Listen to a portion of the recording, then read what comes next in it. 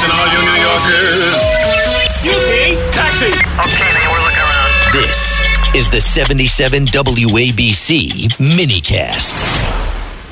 With us today is Roger Stone. He is one smart guy, and he's been through so many messes because of being President Trump's friend. Roger Stone, welcome to our Sunday morning show, and tell me, what the heck is going on this week? I mean, there's so many things going on. I don't know where to start anymore. John, it's an excellent question. Today on my show, the Roger Stone Show, which airs from 4 to 6 Eastern Time on 77 WABC, I interview the independent journalist Matt Taibbi, who has uncovered an enormous governmental plan to strip the next president of civilian control of the Army, which is being done in anticipation of the potential election of Donald Trump. It's a big story. NBC has reported lightly on it, but it's an incredible story. I hope folks tune in for it. Well, I will tell you, I mean, that is an incredible story. Now, last week on your show, you came out with some tremendous analysis on New Hampshire and how President Trump's win should have been a lot larger. You want to tell that one more time? Sure. I think if there was any place in the early primary lineup where there was any opportunity for any challenger to catch Donald Trump, it would have been New Hampshire. That's because under New Hampshire state law, Republican primary participation is not limited to just Republicans. It's ironic because independents are allowed to vote in the New Hampshire Republican primary, but technically only if the Republican State Committee approves it, which they never actually did. Nonetheless, the Secretary of State allowed non-Republicans, meaning registered independents, unaffiliates really, to vote in the Republican primary. And also, if you were a Democrat and you wanted to vote in the Republican primary, you had to change your registration to independent by October 6th. About 8,000 people did. Nonetheless, if you looked at the vote of just Republicans, Donald Trump got 70% of the vote among Republicans. It was Nikki Haley made the ground that she did make almost largely among independents voting in the Republican primary. She still lost by a solid double-digit margin of 11 points. Trump spent all told about $18 million. Nikki Haley spent about $34 million, had the active support of Governor Chris Sununu, but she fell short. Amazingly, what Trump doesn't get credit for is racking up the single largest total of any presidential candidate in the New Hampshire primary, both Republican and Democrat. So it was a solid win. Interestingly, the night of the Iowa caucuses, when Nikki Haley, who came in third, said this is now a two-person race, kind of got roasted for it.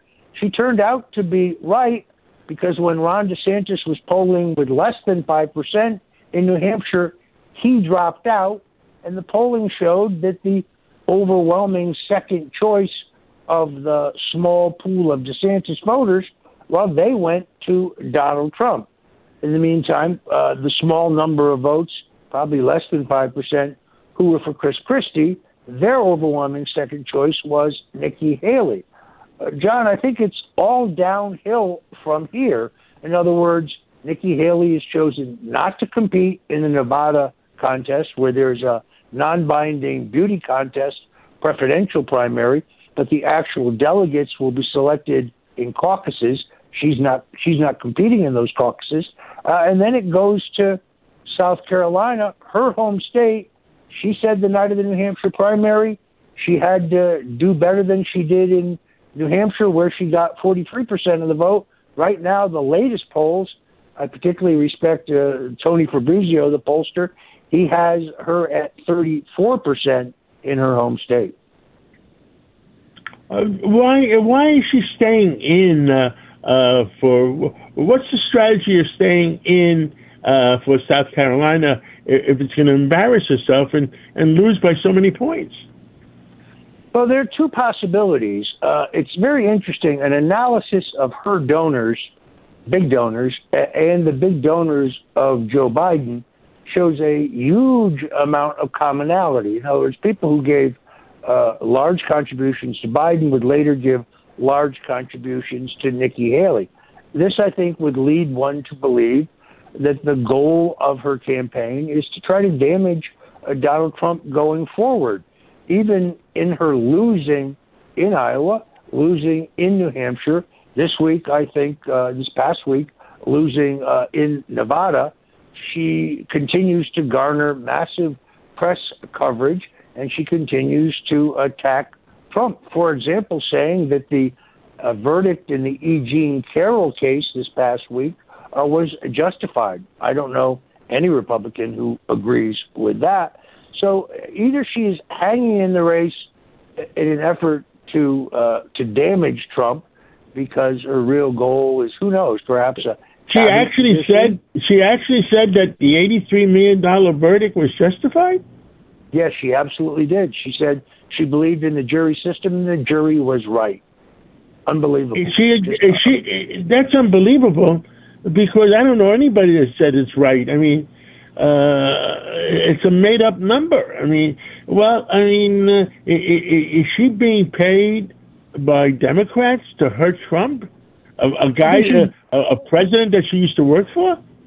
I think she's being propped up by Democrats, or perhaps she thinks that by hanging in, she can force her way onto the ticket for vice president. But the nature of her attacks on Trump have been so shrill, particularly her comments about this defamation case, the E. Jean Carroll case, where, as you know, John, Trump was really not allowed to offer any cogent defense.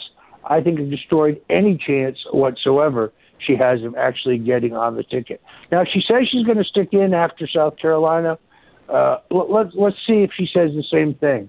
She's really looking at an almost 2-1 defeat there in the coming weeks. It just doesn't seem. It doesn't seem sensible, and she used to be a somewhat sensible woman, and she either lost it or she's being paid to attack Trump. I don't know which one of the two it is. Maybe both. Anything else you want to say to our people?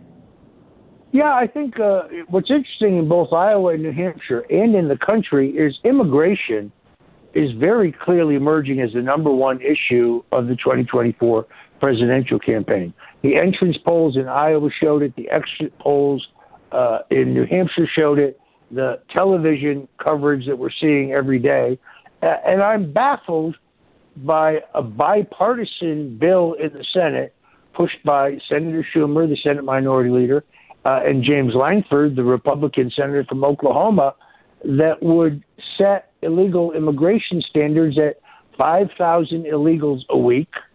That's 155,000 a month. A day. 5,000 a day. That's 155,000 a month.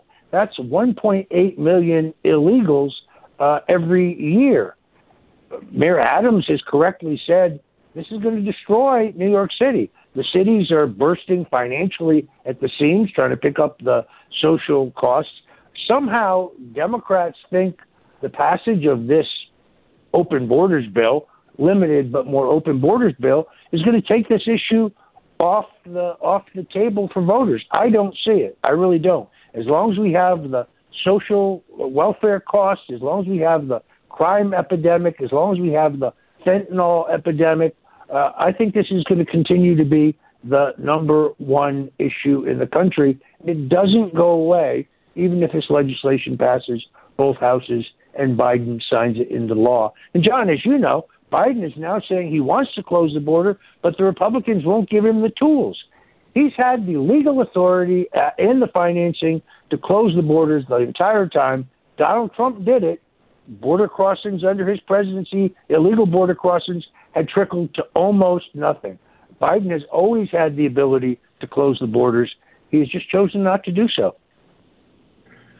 Roger Stone, I'm looking forward to listening to you at 4 o'clock today, and God bless you and God bless America, and we'll talk again real soon. Thanks, John. Thanks for having me on. Thank you.